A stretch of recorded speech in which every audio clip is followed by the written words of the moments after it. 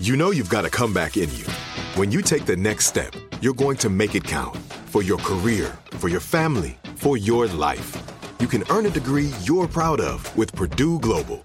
Purdue Global is backed by Purdue University, one of the nation's most respected and innovative public universities. This is your chance. This is your opportunity.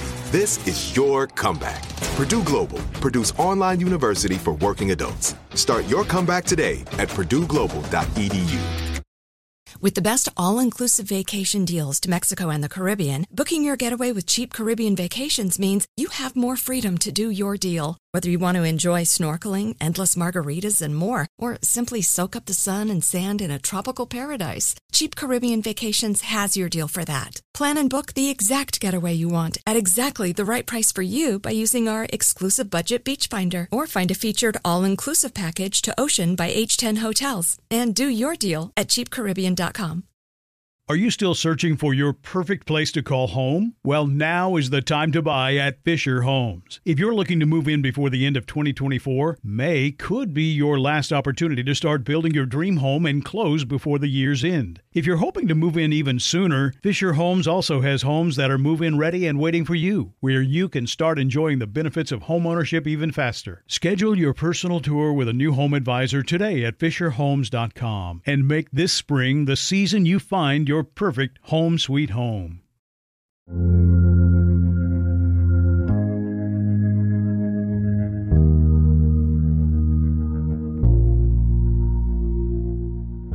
Welcome to Unexplained Extra with me, Richard McLean Smith, where for the weeks in between episodes, we look at the stories that for one reason or other didn't make it into the show.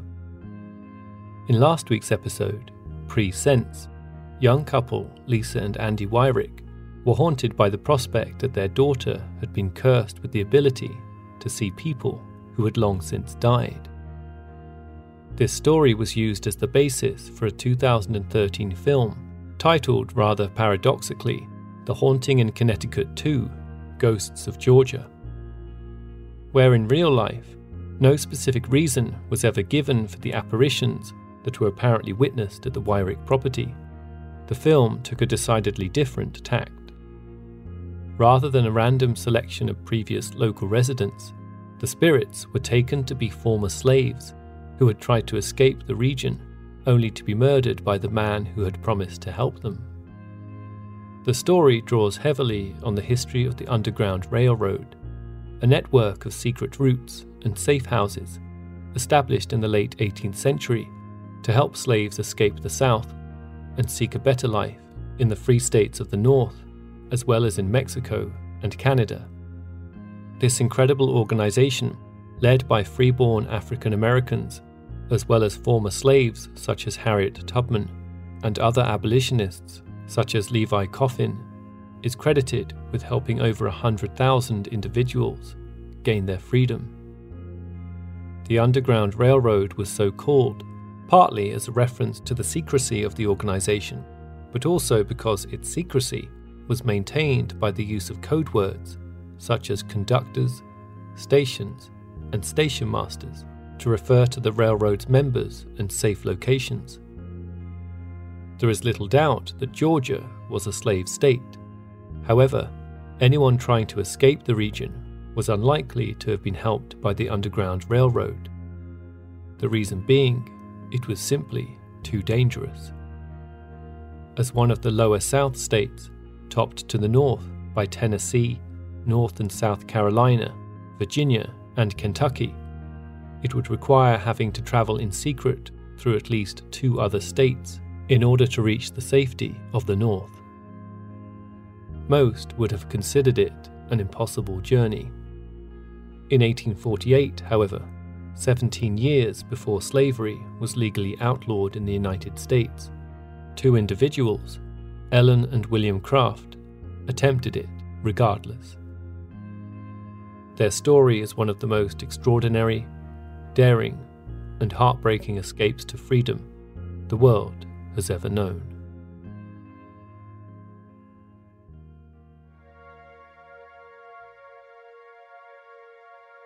Before recounting the Craft story, it is essential to understand the context under which it took place.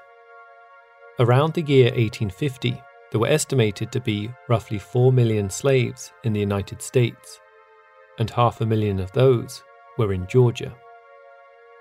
Just under a third of the adult white male population of the state owned a slave, but most belonged to the slaveholding elite, which constituted roughly 15% of the white adult male population, roughly 20,000 individuals. Though only a small minority, this 15% of the population wielded a deeply disproportionate amount of power, not only as landowners, but also because 2/3 of the state's legislators were taken from this minority. In other words, those who owned slaves could dictate the state's political and economic path without ever needing the cooperation of non-slaveholding legislators. So when it came to the question of abolition, the quest to end slavery in the United States, it goes without saying that these men, whose power and wealth were entirely dependent on slavery, had little sympathy for it. The way to justify their position legally was to treat their slaves like any other property that they owned, which is to say, while slavery remained legal, any attempt to escape from it meant in the eyes of the law that you were perpetrating the theft of property, the property being yourself. The consequences of being caught attempting to flee from bondage as a slave were stark, and would invariably include, at the very least, torture, if not rape, and even death. In some cases, a slave owner would prefer to maim or kill their own slaves rather than allow them their freedom. Punishments meted out to captured slaves could range anywhere from whipping to having ears cropped to the severing of hamstrings or the tendons close to the knee to prevent further attempts at escape. It was also common to have individuals branded on the face, on the shoulder, and even the buttocks, so that other locals could easily identify a former runaway slave. And such actions were permitted, and in some cases encouraged, by law. Which says nothing of the difficulty for any slave on the run in evading capture in the first place. It was also legal in a number of slave states for any white person to stop a black individual if they had reason to suspect they were not where they were supposed to be. As the law stated, it shall be lawful for such white persons to pursue, apprehend, and moderately correct such a slave. And if such slave should strike or assault such white person, such slave may be lawfully killed. It was a right, often taken with relish.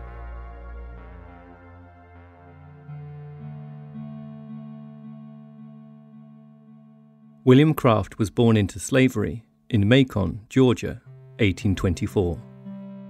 By age 10, he had watched helplessly as his mother and father were separated and sold off to different owners many miles apart, unlikely to ever see each other again. By 16, 2 brothers and 2 sisters had also been sold to raise bank debts for his owner. However, since his owner was ultimately unable to pay these debts, William was essentially confiscated by the bank and soon after became the property of one of the company's cashiers. Having already been apprenticed to a carpenter in Macon, it was decided he should be kept on in that role. In 1825, Maria, Ellen Craft's mother, was raped by her owner, Major James Smith, and consequently fell pregnant. She gave birth to Ellen the following year, creating the not unusual predicament that Ellen's father was also her slave master. As a further consequence of this crime, Ellen's skin was unusually light for a black slave, even more so as her mother had also been born under similar circumstances. As a child, slaving for Major Smith's family, Ellen was frequently mistaken for one of his wife's children. Angered by this, as well as her being a constant reminder of her husband's infidelity, Mrs. Smith decided to take action. At the age of 11, Ellen was taken from her mother and given as a gift to one of Mr. and Mrs. Smith's daughters, who lived in Macon, as a wedding present. It was there that Ellen would later meet William. Stealing moments together whenever they could, the pair soon fell in love. And as their relationship grew, it was only natural that their thoughts should turn to their future life together, and the prospect of perhaps one day starting a family. Both knew only too well, however, that any child of theirs would by law also become the property of Ellen's masters, and this was not a situation either was willing to accept. Though they fantasized about escaping to freedom, both knew it would be a near impossibility. Not only were they over 750 miles from the nearest free state, if they were caught, the punishment for attempting it, at the bare minimum being separated from each other, did not bear thinking about. In the end, they put all thought of escape behind them and resolved to eke out what joy they could in the company of each other. In 1846, after getting permission from their owners, Ellen and William were married. But as each day passed and the desire for a child grew stronger and stronger, the injustice of it all only became more intense, until one day, William hit on a plan.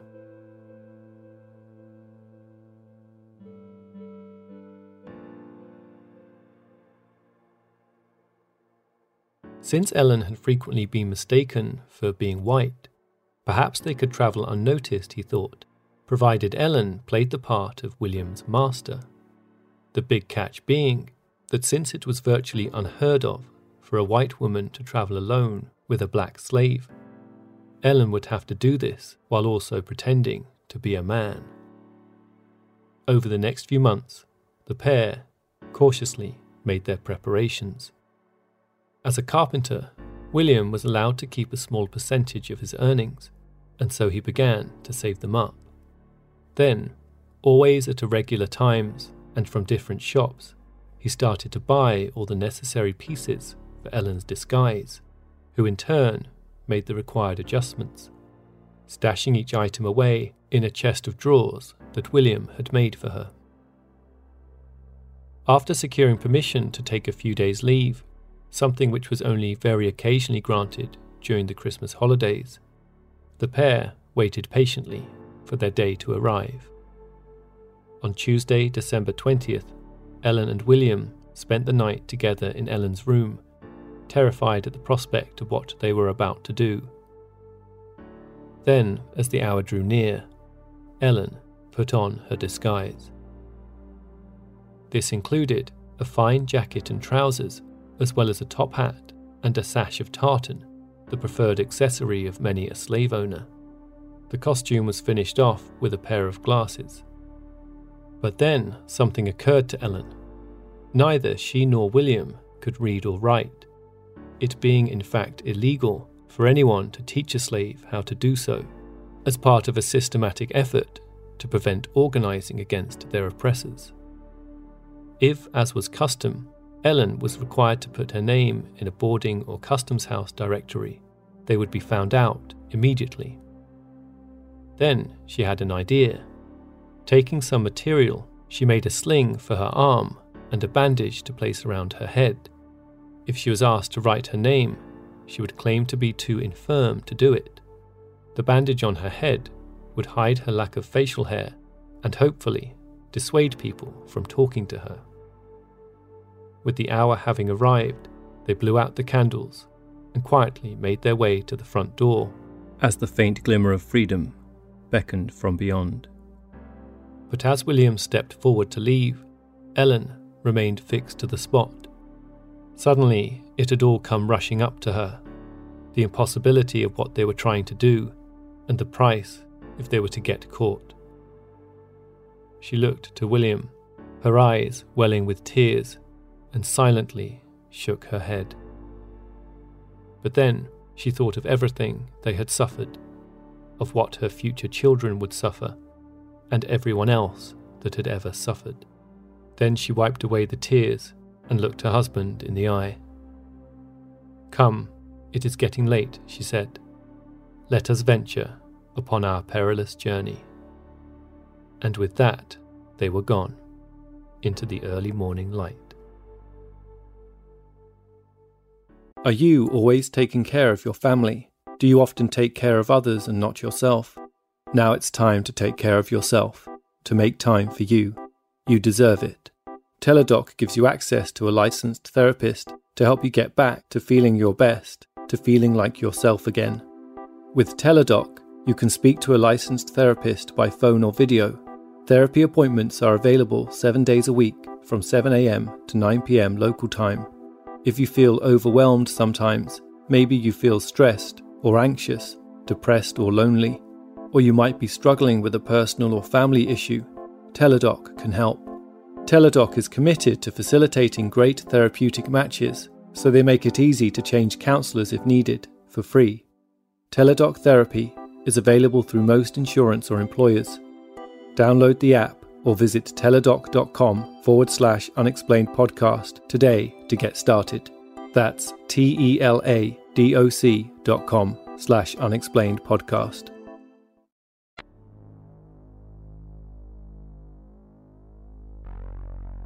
Their first task was to make it out of Macon, without William being spotted.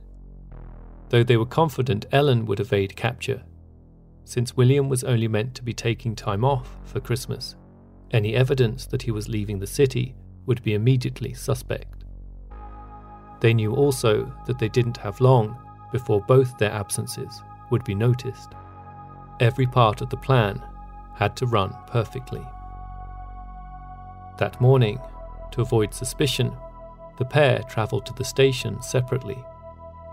Having arrived at the earliest, William had to endure a painful wait, looking out for any sign of Ellen, fearing every second that her cover had been blown. Finally catching sight of her, he stood wait as she successfully purchased the tickets, handing one silently to him before making her way to the first-class carriage. William then stowed away the luggage and went to sit with the other slaves in the back carriage.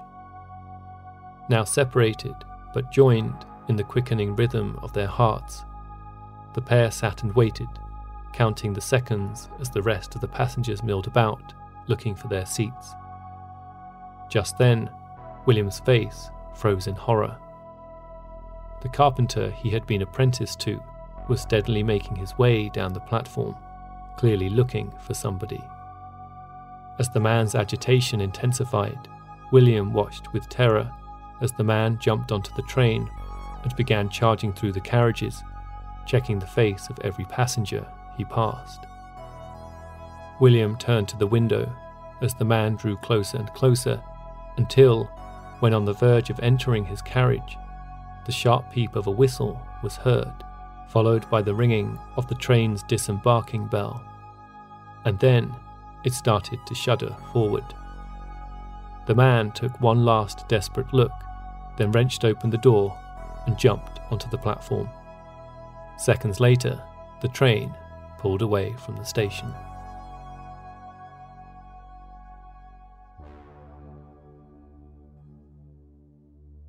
Up ahead in first class, unaware of the earlier close call, Ellen was also trying to avoid eye contact, staring out at the window, when she felt the presence of another passenger sit down beside her. It was Ellen's turn now to freeze in fear, since the man was Mr. Cray, an old friend of her former master. "It's a very fine morning, sir," came a voice. "I said a fine morning, sir," he repeated with irritation. Ellen pretended not to hear. When he said it again, louder this time, drawing embarrassed looks from fellow passengers, Ellen finally plucked up the courage to face him. Slowly turning round, she kept her head low and muttered a quiet yes before turning back to the window. Thankfully, Mr. Cray didn't recognize her. That evening they arrived in Savannah and took a steamship bound for Charleston in South Carolina. Later that night, Ellen was able to avoid the customary drink with guests by pretending to suffer a bout of rheumatism. Once settled in her cabin, William stepped out onto the deck to ask a steward where he was supposed to sleep. The steward replied there was no place for people like him, slave or otherwise. William eventually settled on top of some bags of cotton close to the warmth of the ship's funnel and sat there until dawn. The following morning, Ellen, no longer able to avoid conversation, was forced to take breakfast with the rest of the first-class passengers. Arriving in the dining room, she discovered she would also be sitting next to the captain. Throughout the conversation, as William cut the food for his pretend master, the crafts were treated to the full litany of ideas and language one can imagine of wealthy slave owners of the time. At one point, one guest, concerned that Ellen, who they took of course to be a man, might lose his slave if he were to travel to Pennsylvania, offered to take William off his hands there and then. In the deepest tone she could muster, Ellen thanked the man for his kind gesture, before excusing herself at the first opportunity and making her way back to her cabin. Later, Ellen was invited to take a drink with a military officer who was also concerned at the way she appeared to spoil her slave, not once having even reprimanded him in all the time she had been on board the vessel. After finally arriving at their destination, having avoided detection, Ellen and William proceeded to a nearby hotel to get some food before returning to the port to board a steamer bound for Wilmington in North Carolina. Everything went smoothly until Ellen was asked to write her name. When she asked if the ticket officer could do it for her, he refused. There was just something about the man stood in front of him that didn't seem quite right. He was just leaning in to get a closer look at his face when a voice called out from the back of the queue. It was the military man from the previous boat trip, demanding to know what the hold-up was. On seeing Ellen having trouble at the front, the man scolded the ticket officer and demanded immediately that she be allowed through. The officer duly obliged.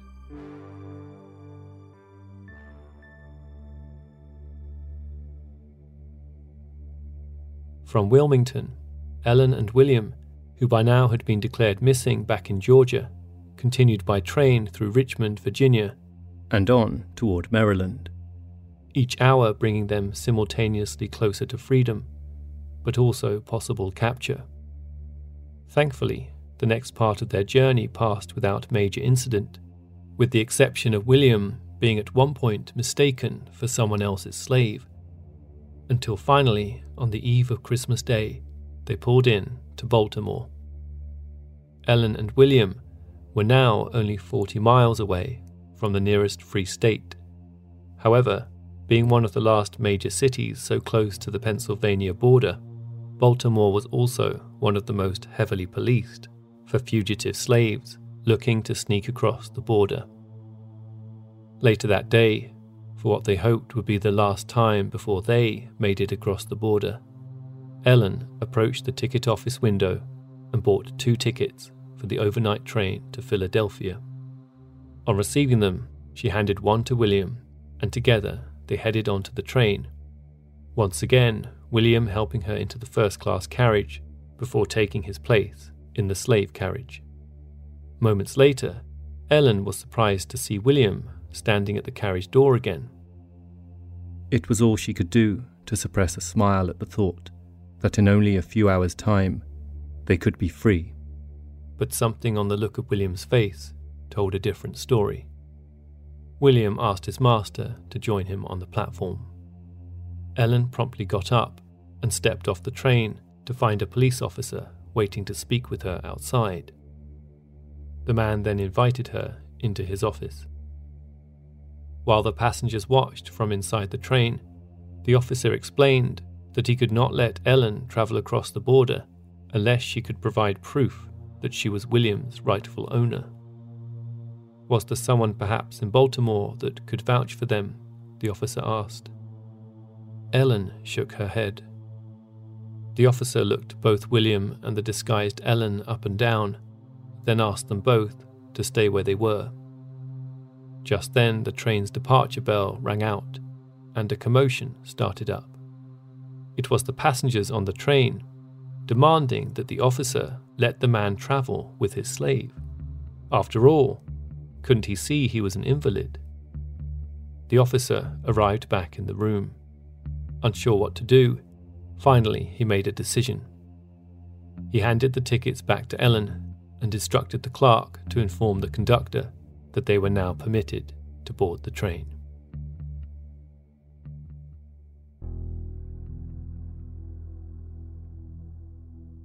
That night, the pair rode across the border into the free state of Pennsylvania. A few hours later, the train stopped at the banks of the Susquehanna River. Here, the passengers were required to disembark in order to take a ferry to the other side before meeting up with the train again and continuing on their way to Philadelphia. But when Ellen arrived at the other side, there was no sign of William anywhere. While trying not to display her panic, she asked the other passengers if anyone had seen him. Ironically, since most of them were abolitionists, none of them were inclined to help. She soon realized that he had most likely been discovered or abducted. In any case, he was now gone.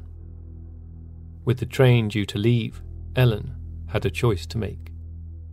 Since she had the tickets and what was left of their money, leaving without him would mean almost certainly never seeing him again. But if she stayed, she might too risk capture. She had no choice but to continue. Utterly devastated and inconsolable, but unable to reveal even a hint of it, Ellen boarded the train and took her seat in the first-class carriage. Just then, a voice called out from the back of it. Ellen turned to find William standing in the entrance. "I heard you were looking for me, sir," he said. Without flinching, Ellen replied, "I was afraid you had run away, William." "Never, your master," he said, before turning to take his seat in his usual carriage. After arriving in Philadelphia, William and Ellen were introduced to Mr. Barclay Ivins, a prominent abolitionist who invited the couple to stay with him and his family while they figured out their next plans. It was the first time either of them, as they put it later, had experienced an act of disinterested kindness from a white person. From there, the couple were given safe passage to Boston, where they settled for 2 years, with William working as a carpenter and Ellen as a seamstress. However, with the government passing the Fugitive Slave Bill in 1850, everything changed. Now, regardless of whether a slave had made it to a free state or not, inhabitants of free states were required under law, under heavy penalty, to refuse food and shelter to any fugitive slaves, but also to assist in seizing the perceived perpetrators. Judges required to officiate over the matter of returning a fugitive slave to their owner would be paid commission to do so.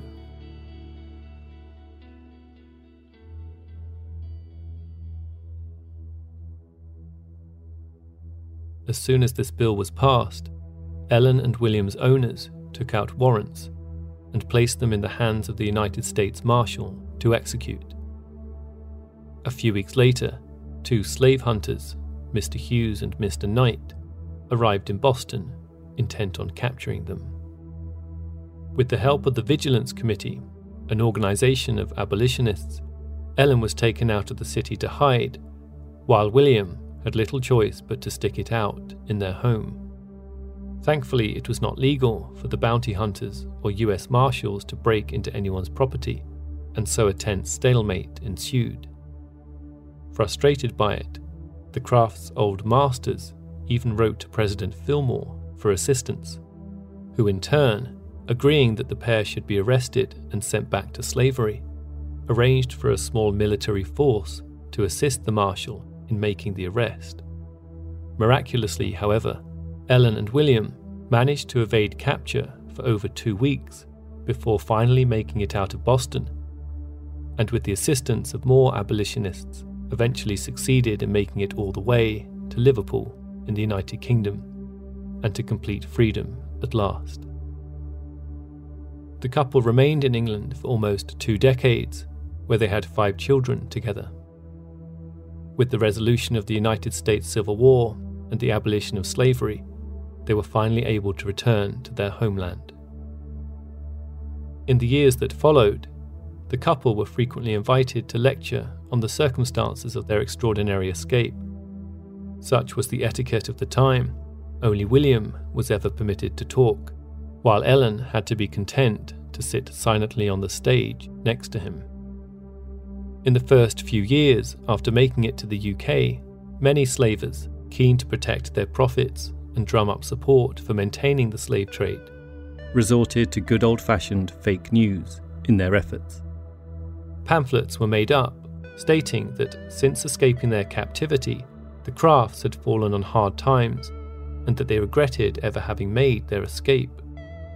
But by then, thanks in part to the efforts of Harriet Martineau, a prominent British abolitionist, Ellen had learned to read and write, and she was not about to have her story told by anyone other than herself.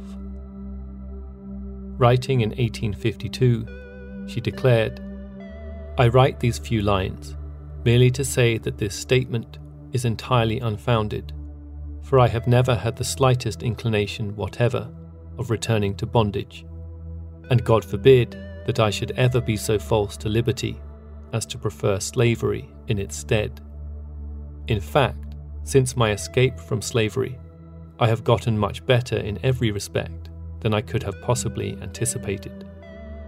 Though, had it been to the contrary, my feelings in regard to this would have been just the same, for I had much rather starve in England, a free woman, than be a slave for the best man that ever breathed upon the American continent." In 1860, the couple published Running 1,000 Miles to Freedom, giving the full account of their extraordinary story.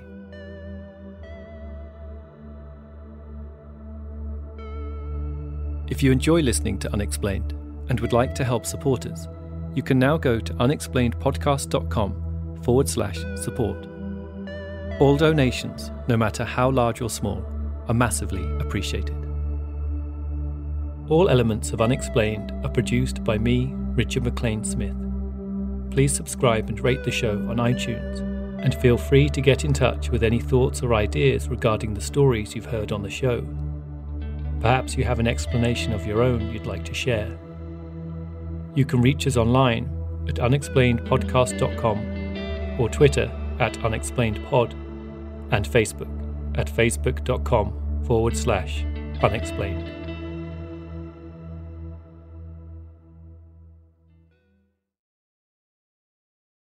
Now it's time to take care of yourself, to make time for you. Teladoc gives you access to a licensed therapist to help you get back to feeling your best. Speak to a licensed therapist by phone or video anytime between 7 a.m. to 9 p.m. local time, 7 days a week. Teladoc Therapy is available through most insurance or employers. Download the app or visit teladoc.com/unexplainedpodcast today to get started. That's teladoc.com/unexplainedpodcast. With the best all-inclusive vacation deals to Mexico and the Caribbean, booking your getaway with Cheap Caribbean Vacations means you have more freedom to do your deal. Whether you want to enjoy snorkeling, endless margaritas, and more, or simply soak up the sun and sand in a tropical paradise, Cheap Caribbean Vacations has your deal for that. Plan and book the exact getaway you want at exactly the right price for you by using our exclusive budget beach finder, or find a featured all-inclusive package to Ocean by H10 Hotels and do your deal at cheapcaribbean.com. Are you still searching for your perfect place to call home? Well, now is the time to buy at Fisher Homes. If you're looking to move in before the end of 2024, May could be your last opportunity to start building your dream home and close before the year's end. If you're hoping to move in even sooner, Fisher Homes also has homes that are move-in ready and waiting for you, where you can start enjoying the benefits of homeownership even faster. Schedule your personal tour with a new home advisor today at fisherhomes.com and make this spring the season you find your perfect home sweet home. Tired of restless nights?